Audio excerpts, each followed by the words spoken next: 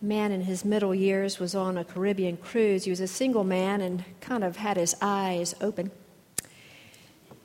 On the first day, he passed by this attractive woman about his age who smiled at him in a friendly way as he passed her on the deck. And that night, he saw her in the dining room and he made plans to go sit with her for dinner. Well, the conversation developed, and as it did, he commented that he had seen her on that deck and had appreciated her friendly smile.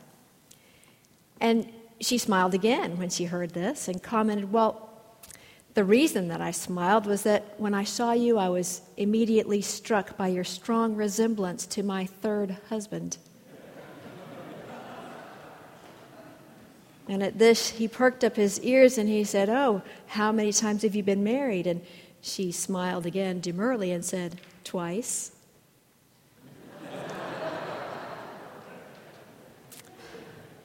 The woman had plans.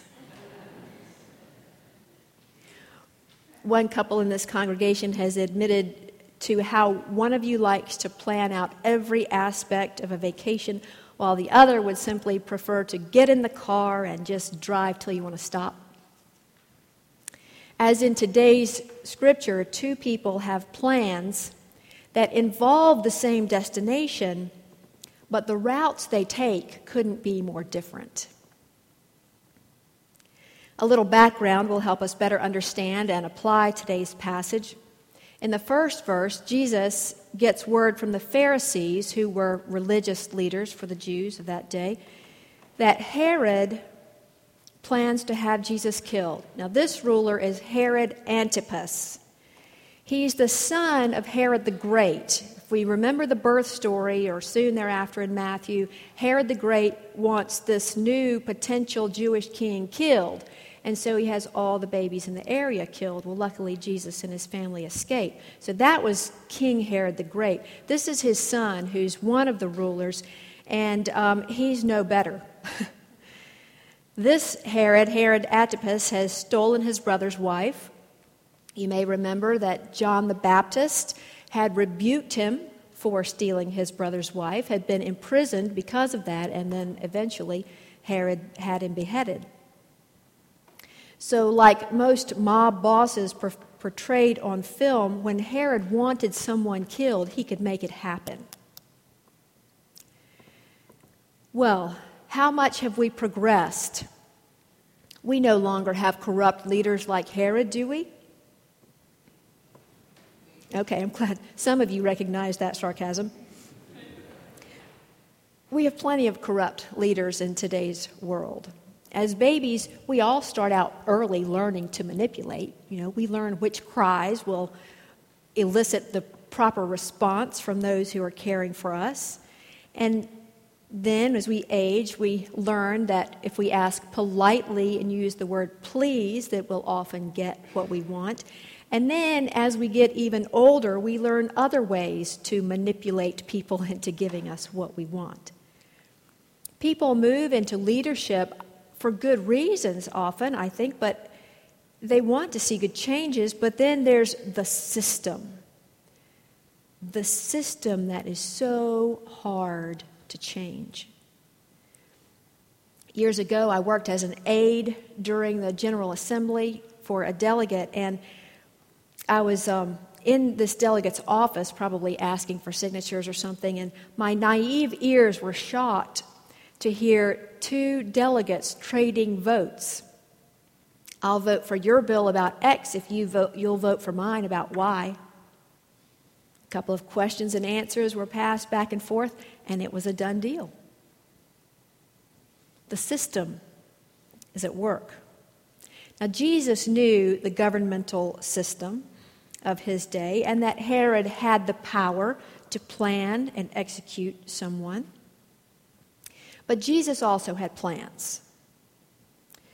Now, these Pharisees that came to him were not sure whether they were coming on friendly terms or because perhaps they agreed with Herod.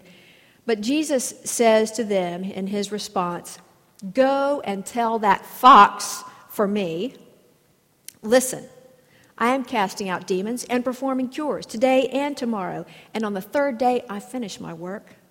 Yet today and tomorrow and the next day, I must be on my way. Because it is impossible for a prophet to be killed away from Jerusalem. Jesus knew the system, and he knew how leadership gets comfortable and it becomes hard to change. He knew that people, prophets, had spoken out against the system and had been killed for it. But he also knew there was a greater plan at work, a plan for salvation and redemption. Poor Herod had no idea that his plan was going to be co-opted by a ruler who was much more powerful than he. A man with a nagging secret couldn't keep it any longer. He went to the confessional and admitted to the priest that for years he had been stealing building supplies from the lumber yard where he worked. His parish priest said, "What did you take?" And the man responded, "Enough to build my own home and enough for my son's house and houses for our 2 daughters and our cottage at the lake." "This is very serious," the priest said. "I have to think of a far-reaching penance for you. Have you ever done a retreat?" And the man said, "No, Father, I haven't, but if you can get the plans, I can get the lumber." We have the priest and the builder, and we have Herod and Jesus, both with different understandings of what needed to be accomplished. While Jesus had plans for himself, he also had plans, or at least wishes, for Jerusalem. We, I think, today, 2010, we can't comprehend exactly what the Jews felt about Jerusalem. Jerusalem and the temple, that's where God dwelled. We have this understanding today. We know that God's here, but we also know that God is there, everywhere, around us, in our city, in our neighborhoods, in our state, in the country, in the universe. God is everywhere. We don't need one place to worship God or to have a religious hierarchy as they did in Jerusalem. But for them, Jerusalem was the center of their solar system. And like light emanating from our sun, if good things happened in Jerusalem, the goodness would emanate to the Jews in outlying areas. Likewise, when leadership in Jerusalem was corrupt, the darkness was felt for miles. And so we have Jesus lament. Jerusalem, Jerusalem, the city that kills the prophets and stones those who are sent to it. How often have I desired to gather your children together as a hen gathers her brood under her wings, and you were not willing. Jesus sensed the darkness, sensed the wish for security and wholeness and hope, and yet the people were unwilling to change. Herod, the fox, is in the hen house. And Jesus, the hen in his image, cannot protect her children because they run away from her. Jesus wants to save their lives, but the fox wreaks havoc and he kills them. He kills the spirit of the people there. And while Jesus seems to accept wholeheartedly the plan for his death in Jerusalem, he laments that his plans for Jerusalem would not come to fruition. Jesus does what he can to tell them about life, but he has no control over what they choose. They choose to run. They choose death. And then the next statement is somewhat chilling. See, your house is left to you. Your house is left to you. It's as if Jesus is washing his hands of them. He gave them the opportunity to follow him, and they said no. That statement can easily be carried over to our churches today when we get focused on the wrong things and forget to look toward Jesus. Why would he stick around? Consider this composite letter to the Annie's mailbox column. Dear Annie, my boyfriend and I have been dating for 5 years. I want to get married, and we used to talk about setting a date, but now he doesn't like me bringing it up. Am I just wasting my time? And sometimes I kind of wonder what the folks who write this column are thinking when they read these and they think, well, duh, Of course. We say that that Elvis has left the building and the boyfriend has left the relationship. When we stop connecting with Jesus, what use does he have to stay in relationship to us? Forget it, he says. Your house is left to you because obviously I'm not welcome anymore. Some of you will remember the story in chapter 14 of Matthew's Gospel when Jesus is walking on the sea towards the boat in which the disciples are. And when they see him, when Peter sees him, he said, Lord, make me come to you. And Jesus says, come. And so Peter gets out of the boat and he walks on the water towards Jesus until he looks away. He sees the storm around him and he begins to sink. And that's such a metaphor for me about what happens when we take our eyes off Jesus. We plan to walk with Jesus to Jerusalem. We know that we will experience hardship just like he did. We know that we will have ups and we will have downs. And yet we also know what's at the end. Because from our perspective in 2010, we know that Easter is coming. We know that Jesus doesn't leave it at your house is left to you. That Jesus doesn't dispel us, doesn't push us away as we push Jesus away. He always comes back to life when we reach for him.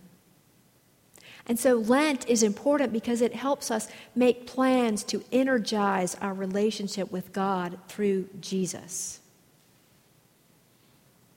Gordon MacDonald tells the story of when he first ran track in prep school. His coach invited him over for dinner one night. And after the meal, his coach pulled out a notebook, and it had Gordon MacDonald's name on the front cover.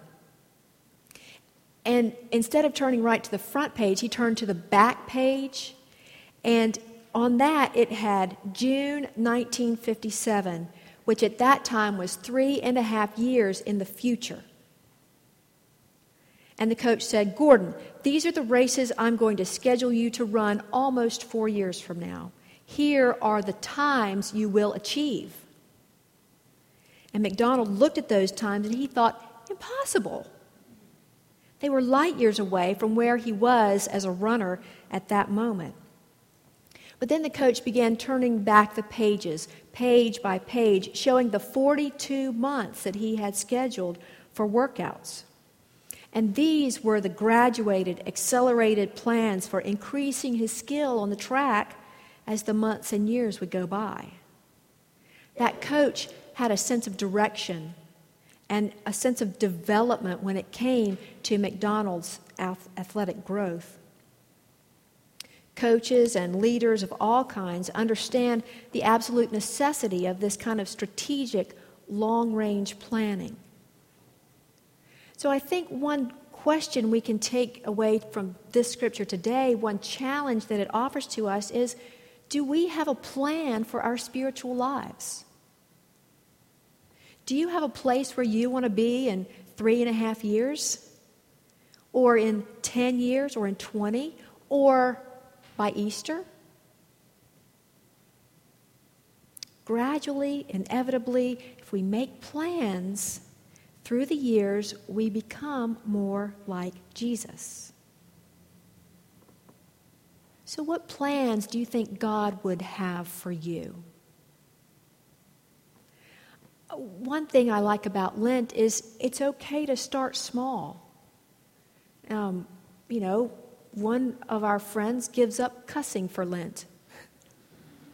Other people give up sweets for Lent because they find out that that's a craving for them, and they want to crave God instead.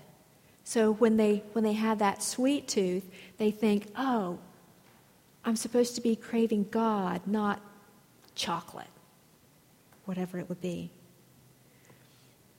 When Michigan State basketball coach Judd Heathcote announced his retirement, he was asked about his future plans, and he said, I'm going to finish my book.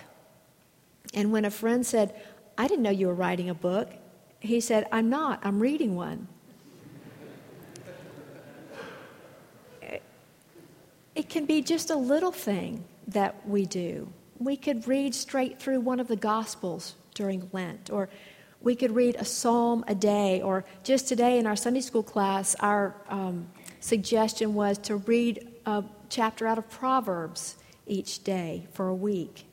If we commit one more minute to prayer than we have done before, then we are on our way towards being closer to Jesus than we ever have in the past. So you get a moment of silence. I'm going to shut up and let God speak to you, where you can make your own plans with God. Consider what would help you move a step closer to God than you were. Despite the plans the world has for us, great things await the ones who seek God with all our hearts. So take a moment and seek God. Let's pray.